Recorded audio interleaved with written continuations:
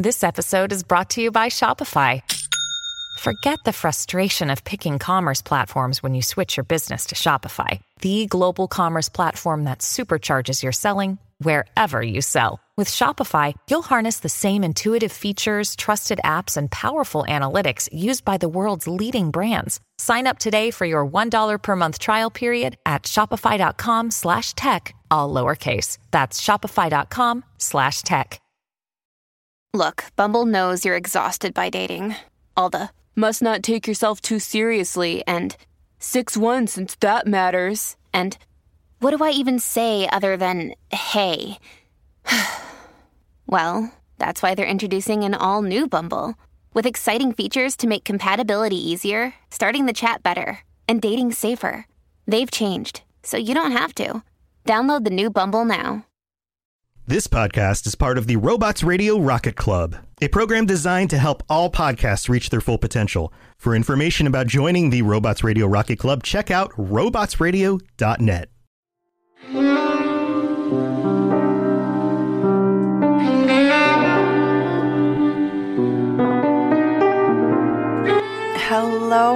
Hello, and welcome back to another episode of Two Girls, One Ship, the podcast where we analyze, rate, and review all that the world of video game romances has to offer. I'm Genesis, the girl who's recording from a secret remote location today, so if the audio's a little different, it's all my fault. And I'm Vervada, the girl who is sorry that she had to cancel her live stream on Friday because the child was sick. She's still sick, but she's okay. But yay, back now. Still making it work. We make it work. It's what we do. And if you're new here, welcome to the beautiful chaos. But you should know that our podcast centers on the character and romance analysis and doesn't shy away from exploring the fun of fucking. Or from the deep emotional connections built between two characters using specific in-game dialogue. So if you want to stay spoiler-free, then this isn't the podcast for you. So here's your fucking spoiler alert.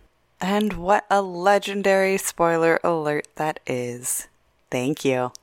And just like with all of our previous episodes, we'll assume you have some background knowledge of the game and character in question, but we'll be providing context for those of you who may be unfamiliar.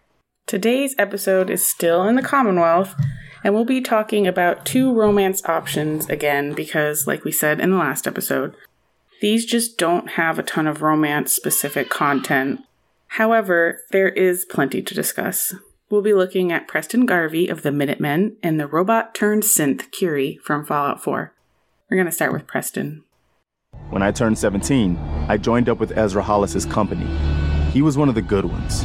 Really believed in the old-time Minuteman way. We had a few good years there. I felt like I was part of something bigger than me, like I was really helping make the Commonwealth a better place. Preston Garvey is the last official member of the Commonwealth Minutemen, which is a volunteer defense militia, just like their New England namesake from the Revolutionary War. They are known to be ready for battle at a minute's notice, hence the name. When Preston was a child, he looked up to the Minutemen because he believed that they were the only good guys around. They were basically the closest thing to post-bomb Avengers that a child could idolize. And of course, as soon as he was able, Preston enlisted with the Minutemen.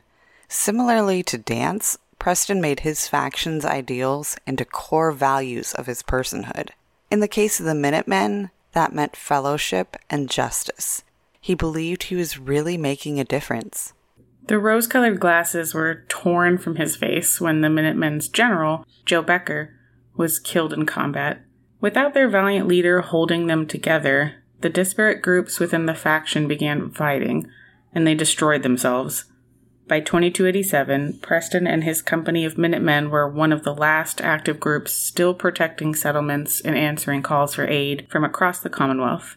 Then the Quincy Massacre happened. Quincy was a trading hub in the Commonwealth, and one of its residents, Sturgis, called for the Minutemen's help when he heard one of Mama Murphy's visions. Mama Murphy was, to some, an old and mentally unstable chem addict, but to others, she was a psychic who foretold the future. one of her visions foresaw the town of Quincy being surrounded and massacred, which led Sturgis to his request for aid. Preston's unit arrived at Quincy to discover that the town was indeed in peril. The gunners had it surrounded. The Minutemen fought their way through the town and the gunners retreated. Preston, being the generic good guy he is, helped the Quincy settlers build up some proper defenses to help repel any future attacks.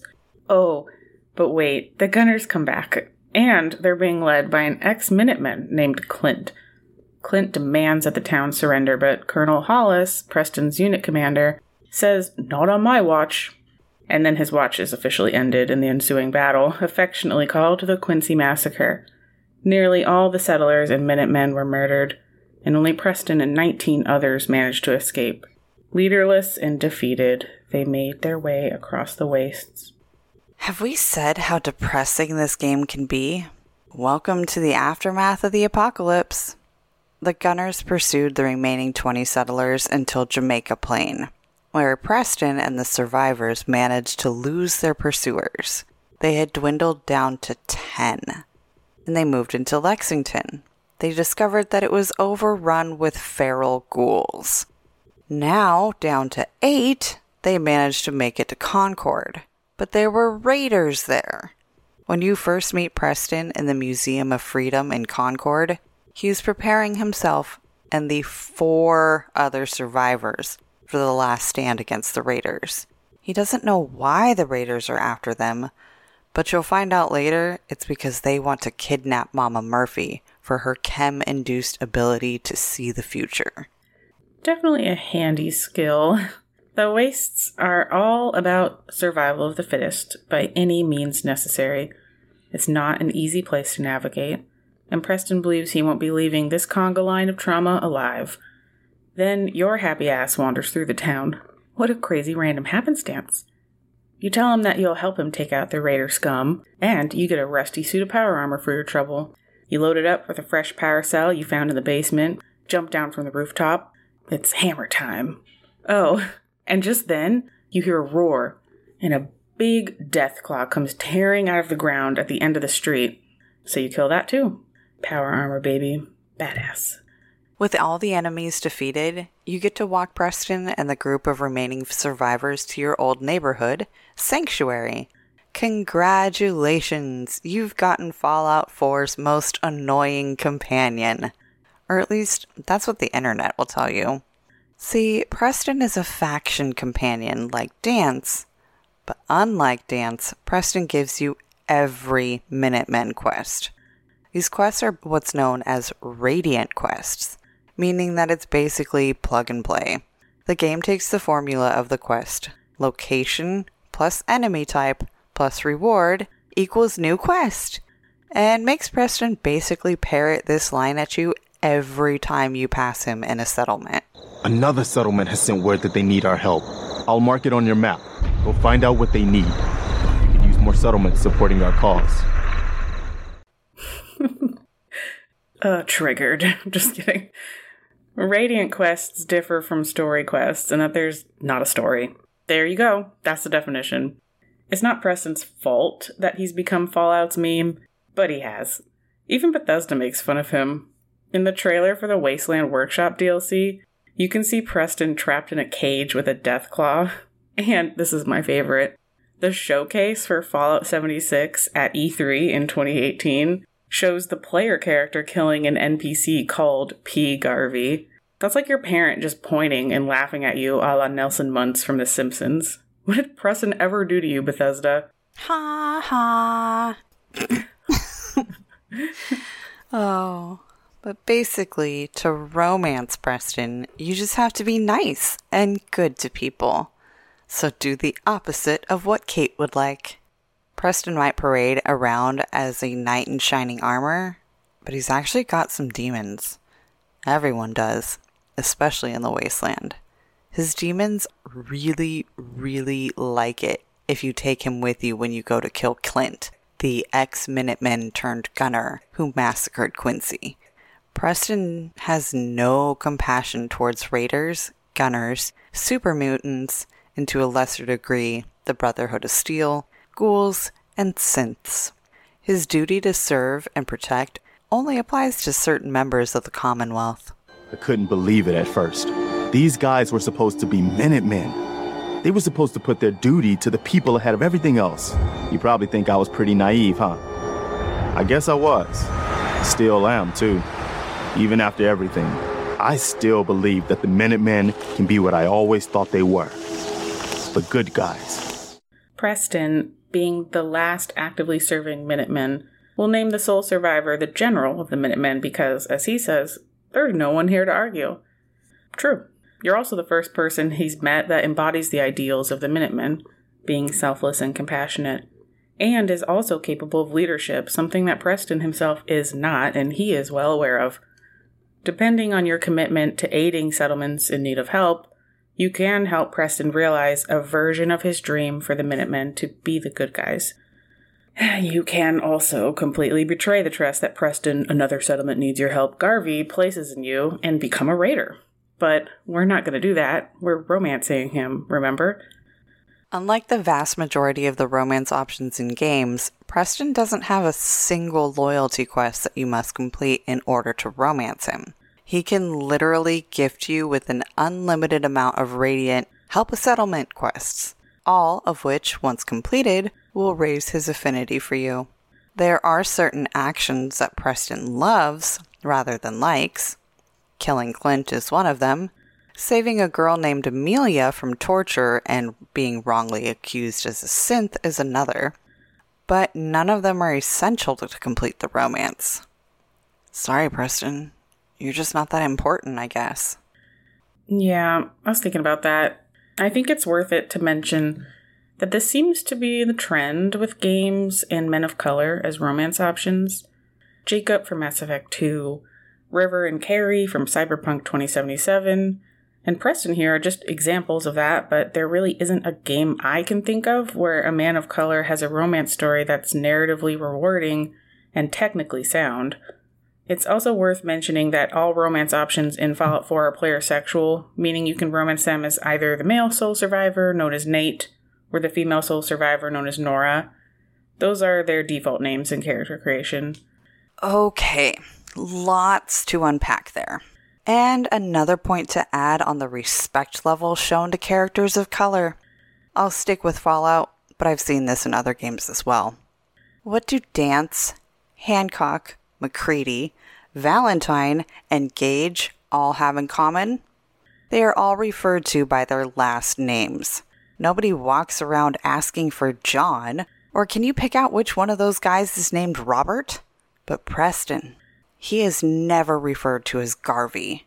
What is the one thing that he has different from the rest of the Fallout 4 boys? His skin is darker than the rest. There is a non-romanceable companion named X688 who is also black, but they didn't even give the man a true name, only a synth designation number. And before any arguments come up about how some characters are not white, but look mixed, how about we don't play devil's advocate for racism? Okay. And yes, I believe that no one on the writing team sat down and said, let's fuck over the black dudes and not give them their own companion missions. Or write in that people in the Wastelands refer to the one female companion given a last name only by her first name, and male companions by their last names, and put Preston in the first name only category. I could go off on a whole rant about how there are 13 companions and only 2 of them start as human women. Dogmeat, you are best, goodest boy, and are exempt from all of this. I think the other point you brought up was player sexual. I'm okay with this in this game. The world ended. It's rebuilding. I could see a lot of people being okay with finding love and comfort in the arms of the one who rescued them, regardless of what body type they have. And there are non-romanceable companions, and romances who are not companions. So in a post-nuclear war wasteland, player sexual works for me. Yeah, as for player sexual, I think it makes sense for the same reason why, it doesn't make sense why Garrus can only be romanced by female Shepard. Because it's a couple of the romance options aren't human, even if they look it. So it's like, why should they care, you know? But I mean, if you want to hear our thoughts on defined sexuality versus player sexual, then we got a patron chat for that. I think it was number 7. As for the other topic, the only one I can see legitimately being called his last name is, well, Dance. I don't think we even know his first name, but because he's in basically like the Wastelands version of the military, that makes sense to me. But everyone else, I don't really know why they would need to be called by their last name. Or it would make sense if some people called them their last name and like maybe a closer friend would call them their first name. Like, I think you kind of see that with Nick Valentine, because I can't remember his assistant's name at the detective agency, but she always calls him Nick. But that makes sense because she's really close to him. But I mean, I don't know. It's just weird. It doesn't seem to be any noticeable pattern why they would do that with the names. And then the only thing I can think of about the X688 is that guy is happy to be a synth, but it's just weird that he didn't take a name, or they didn't give him a name, you know? All the other ones have names. Even Curie, who was literally a floating octopus robot, got a name, you know? So, because I haven't gotten to that point in the game, does X8 have any companion quests? Because while doing my research, I couldn't find a loyalty mission or anything like that for him. I don't think so, but let me see. I'm going to Google it. Oh, yeah, no, he's an optional companion. I don't think he has any quests, because I'm on the Fallout Wiki, and there's no quest listed at all. Yeah, so I couldn't find any information on him either. So it sucks that they both got screwed over. Yeah, I just want to make it clear, like, I don't think anyone's intentionally, like, sitting out and being like, let's just screw over the black men in the game. But it just constantly happens, you know? Like, if someone can think of a game where there's, like, a good romance quest or even companion quest, and it's not totally buggy, like with River, put it in our Discord. But I can't think of one, so that should change, to say the least. My absentee father is running a drug-induced harem. Oh my god, I know. That was the worst. It was.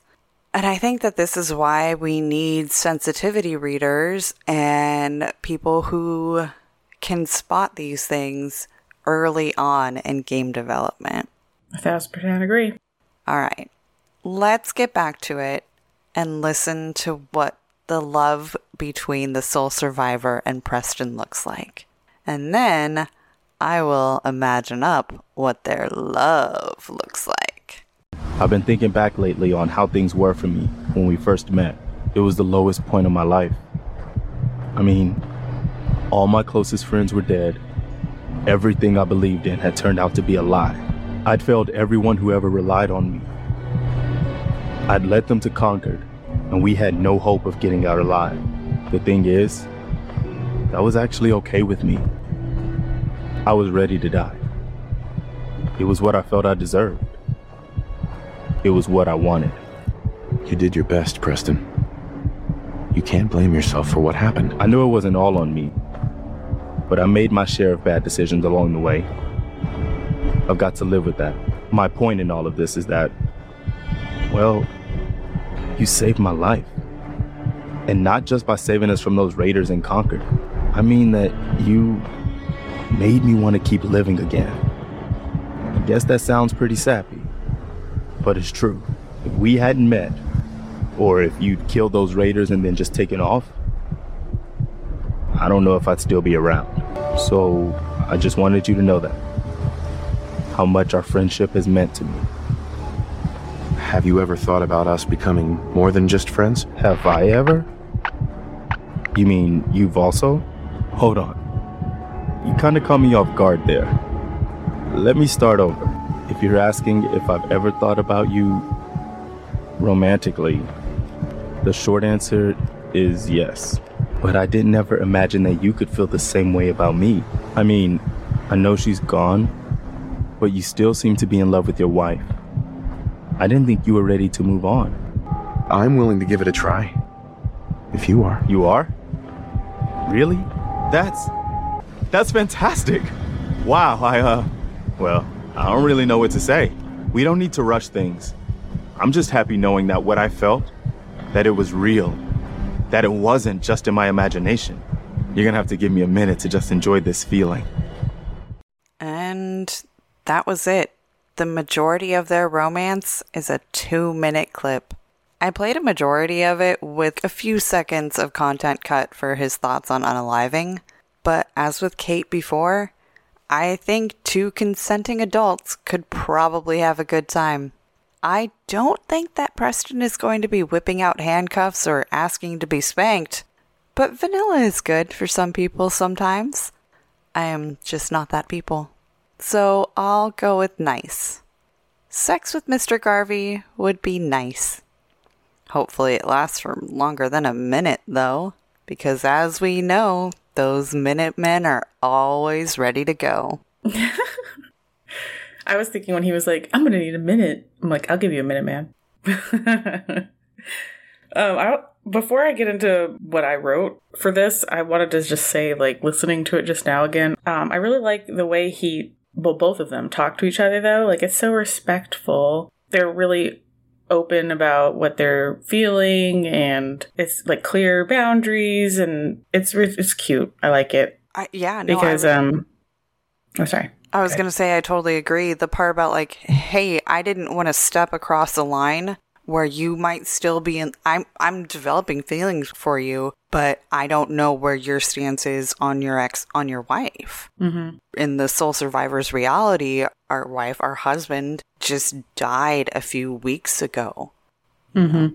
And we lived through that trauma, and yeah, your brain catches up hopefully with going, okay, a lot of time has passed. And this is the new reality, but it's really emotionally mature.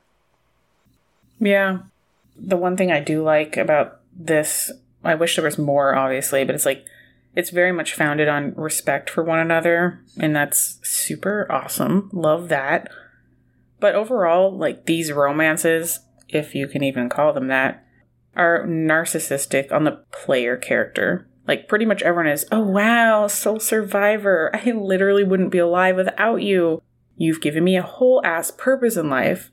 I live for you now. Like, that shit's not cute, healthy, or sustainable in a real life relationship. But it's fairly common in games because you need the player to have that main character energy. For today's, however, is this Dance or is this Preston? Like, I literally can't really tell them apart on paper. I mean, if generic good guy is your thing, go for him. He's not for me. I want a little more bad boy, a little more angst, and a lot more content. Like I just said, like, Preston has potential. They all do. But I guess Bethesda just forgot about him. He does say cute things when you wake up after you've gotten this dialogue and you have him as your companion. When you wake up from sleeping, he'll be like, hey there, sleepyhead, and that was nice. Yeah, that pretty much is a good way to sum up the romance, too. It's nice. And that wraps up Preston. Let's take a quick mid-break to hear from our sponsors of the show, talk about some fun facts, and thank our patrons. Another day is here, and you're ready for it. What to wear? Check. Breakfast, lunch, and dinner? Check. Planning for what's next and how to save for it? That's where Bank of America can help. For your financial to-dos, Bank of America has experts ready to help get you closer to your goals. Get started at one of our local financial centers or 24/7 in our mobile banking app. Find a location near you at bankofamerica.com/talktous. What would you like the power to do? Mobile banking requires downloading the app and is only available for select devices. Message and data rates may apply. Bank of America NA, member FDIC. When you need mealtime inspiration, it's worth shopping Kroger, where you'll find over 30,000 mouth-watering choices that excite your inner foodie. And no matter what tasty choice you make, you'll enjoy our everyday low prices, plus extra ways to save, like digital coupons worth over $600 each week. You can also save up to $1 off per gallon at the pump with fuel points. More savings and more inspiring flavors make shopping Kroger worth it every time. Kroger, fresh for everyone. Fuel restrictions apply. Fun facts. One of the most popular mods for Fallout 4 is simply one that prevents Preston from giving you any more Radiant quests. That makes him almost have no dialogue after you finish some of the Minutemen narrative quests. Poor Preston. Oh, And I have a really close friend named Preston, and it keeps throwing me off while researching. And after reading about Garvey and listening to his dialogue, my Preston and this Preston do have a lot in common, but also some key factors very much not in common. Shout out to my ex-work husband. This one made me laugh. Another fun fact is that there's a Preston Garvey impersonator wandering the wasteland. I can't believe anyone would want to impersonate him. Unfortunately, the game never lets Preston say anything about it if you have him with you when you find the impersonator, because they just didn't give Preston any content, I guess. It's just a weird thing they put in the game for seemingly no reason. What the hell? That's weird. The next romance we'll be talking about, Curie. She was named after Marie Curie, the scientist and chemist who is known for pioneering research in radioactivity. It's kind of an Easter egg, because in the game, her name is an acronym that stands for Contagions Vulnerability Robotic Infirmary Engineer. But we'll talk about her in a minute, man. First, it's time to thank our pastries. Wow. Time to thank our pastries. Maybe I need a pastry. And let's go thank the patrons. Oh, okay. Big shout outs and major thank yous to Shanko, Apollo, Toasty, Win, Luke, Stone Mystios, and Bat Knight. Big hearts, major loves. Yay! Thank you, thank you, thank you. Also, a big announcement that I am really excited about. On Monday, September 5th, the day this episode gets released, the Robots Radio Network is getting together to do an all-day live stream to raise funds for the St. Jude Children's Hospital. Needless to say, helping out St. Jude kids is very close to my heart. Rex isn't a Jude kid, but knowing what those parents are going through, supporting them is a small thing I can do to return the favors that I've received at our hospital. So, several of the hosts from across the network are getting together to do collaborations, live streaming episode recordings, gameplays, and AMAs. But the part that I'm most excited about is that Teacup of the Dragon Age Lorecast, Assassin's Creed Lorecast, and Holocaust Histories is going to be DMing a live D&D session. His players are as follows. Shecup, co-host of the Dragon Age and Assassin's Creed Lorecast. Go fig. Beastie of the Pod, Toasty of the Witcher Lorecast. Former Two Girls guest, Psych88 of the MCU Lorecast. Almighty Crit of the Fumbling 4 and Legend of Zelda Lorecast, and I think like 27 other shows.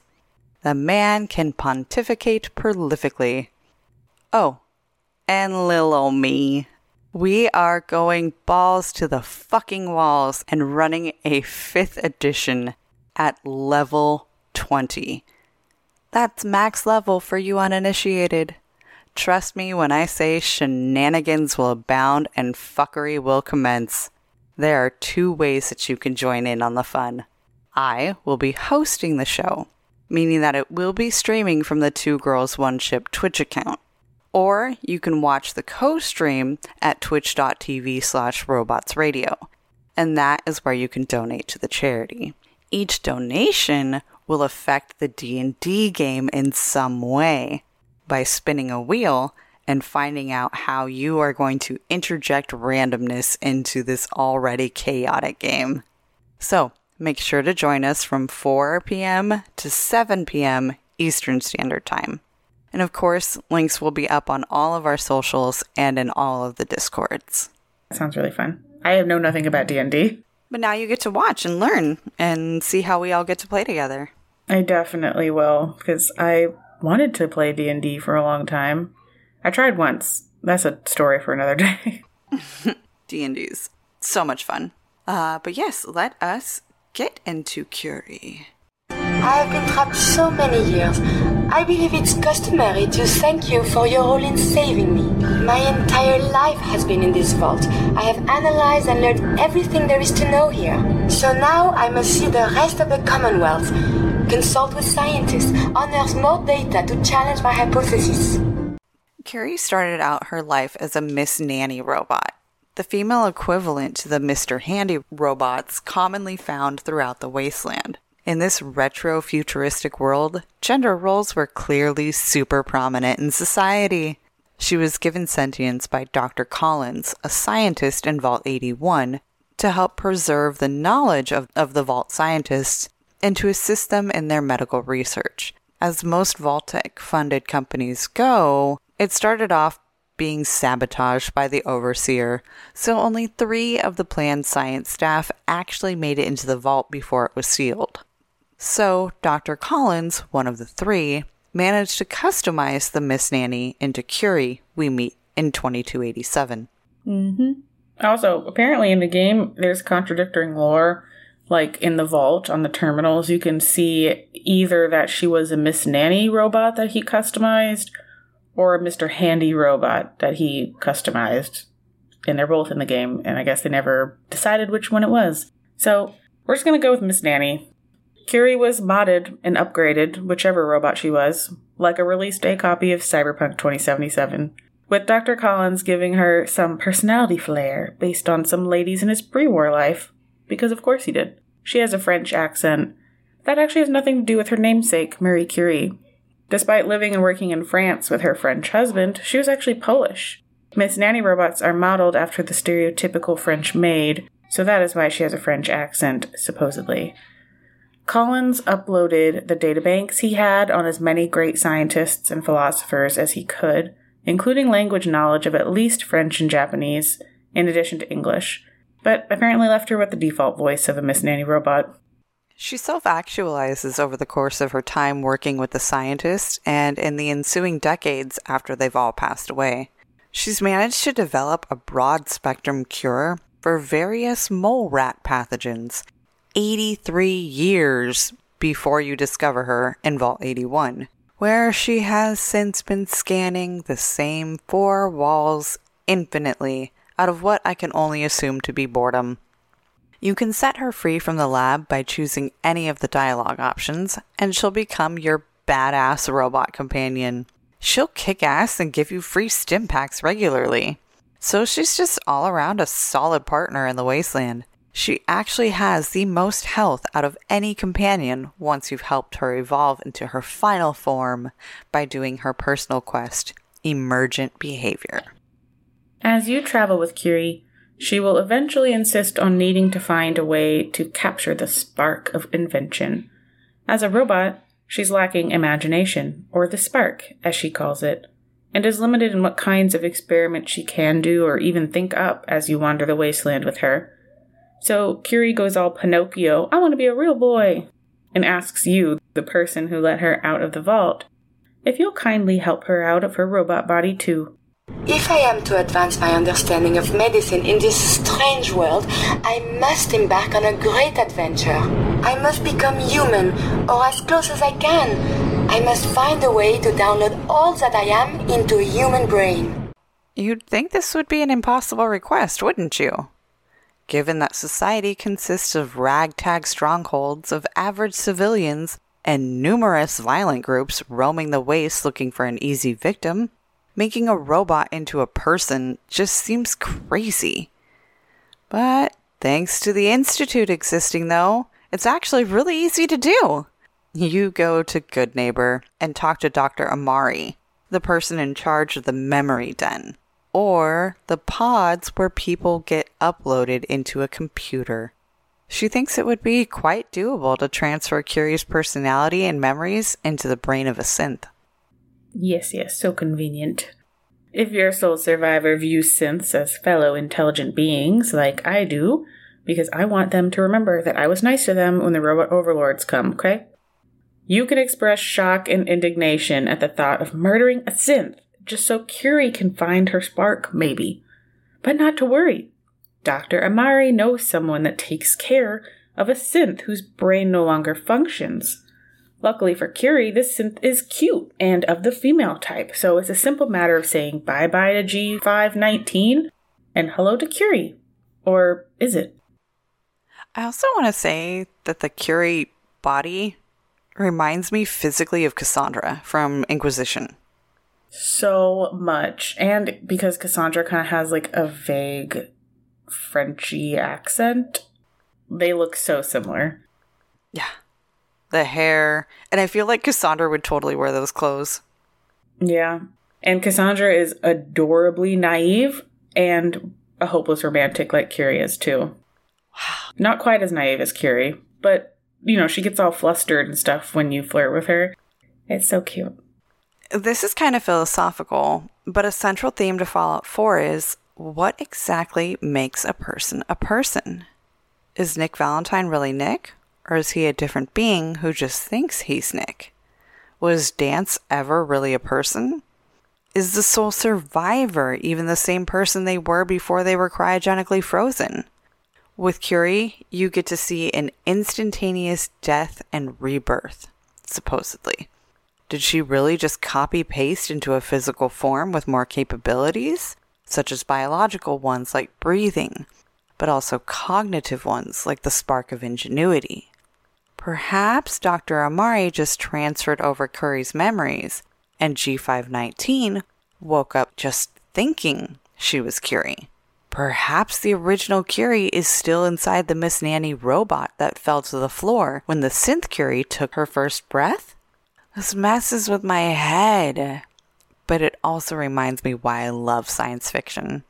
Take a question that no one can really answer, an idea that can never be proven or disproven, and give your interpretation of the answer. How can anyone say that video games are only for kids? I know. It's like people saying The Simpsons is for kids because it's a cartoon. Or like Family Guy or anything like that. But I 1000% agree. I'm the type of person who really, really wants to know, but these kinds of questions just don't have one right answer. This is a particular question science fiction really likes to ask. And the answer is further muddied when the robot/android/AI in question is humanoid in appearance. It's very easy to personify a humanoid robot, or alien, or non-human in general. In Fallout 4 anyway, the answer to this question changes based on who's answering the question. The Institute would tell you that you shut down one robot and booted up another. The Brotherhood of Steel would tell you you've created an abomination. The Railroad would say you sacrificed G519 to give Curie a chance at a better life. And the Minutemen would tell you that another settlement needs your help.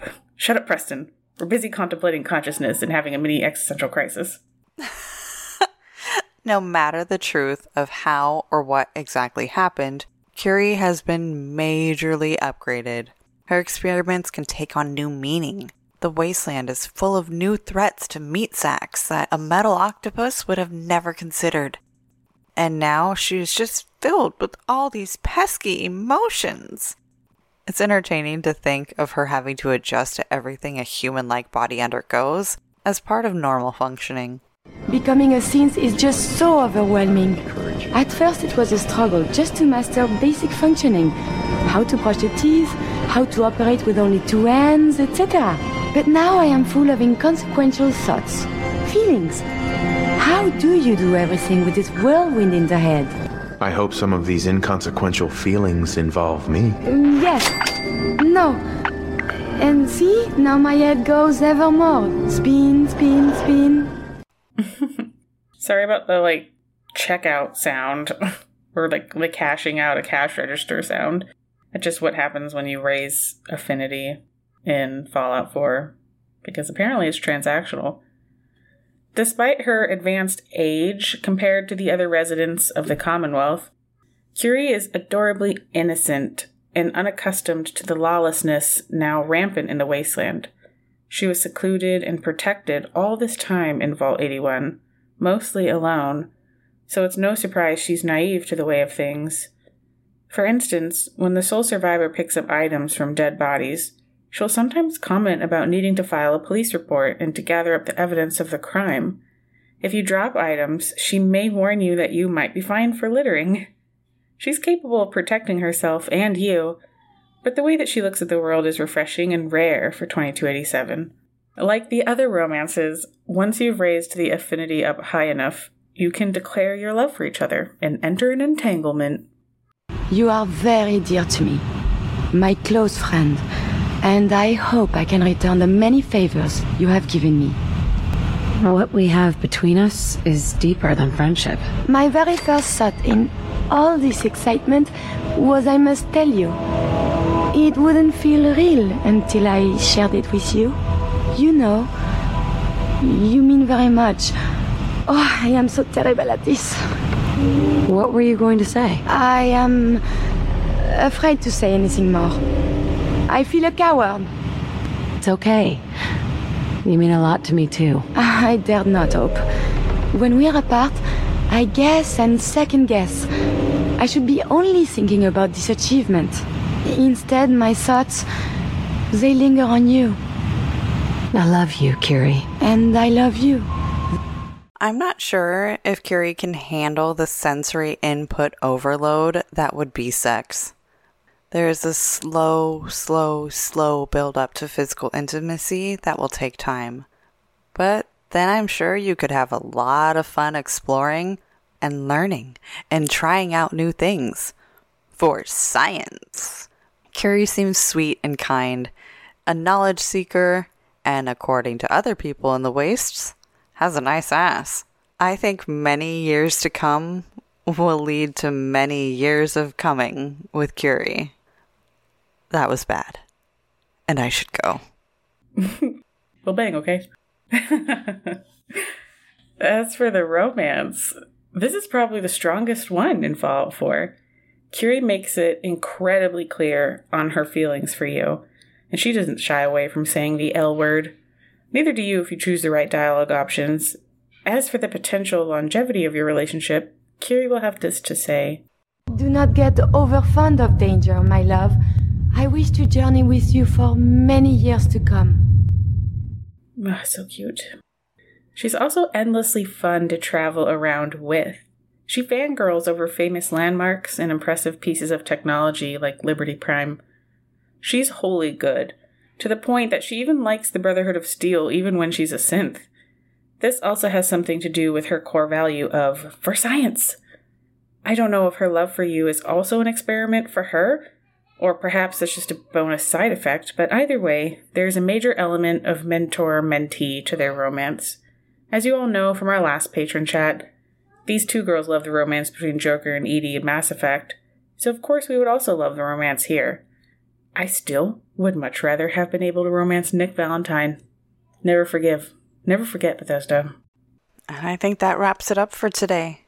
So, if you like what you're hearing, please be sure to leave a review on iTunes or give us a rating on Spotify and subscribe wherever you listen to podcasts. You can find me in our Two Girls, One Ship chat on the Robots Radio Discord channel, and come give us a follow on all the social medias and on patreon.com/twogirlsoneship.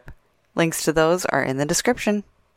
I'm on the Robots Radio Discord as well, and on our own Two Girls, One Ship Discord server where we nerd out on all our favorite CGI significant others. Be sure to check out our live streams on Twitch on Wednesdays and Fridays at 10:30 p.m. Eastern Time, 7:30 p.m. Pacific Time, or watch the YouTube video a few days after the stream. Our podcast episodes release on Mondays because you need at least one good thing on a Monday. So thanks for listening, and remember, beauty is in the eye of the controller.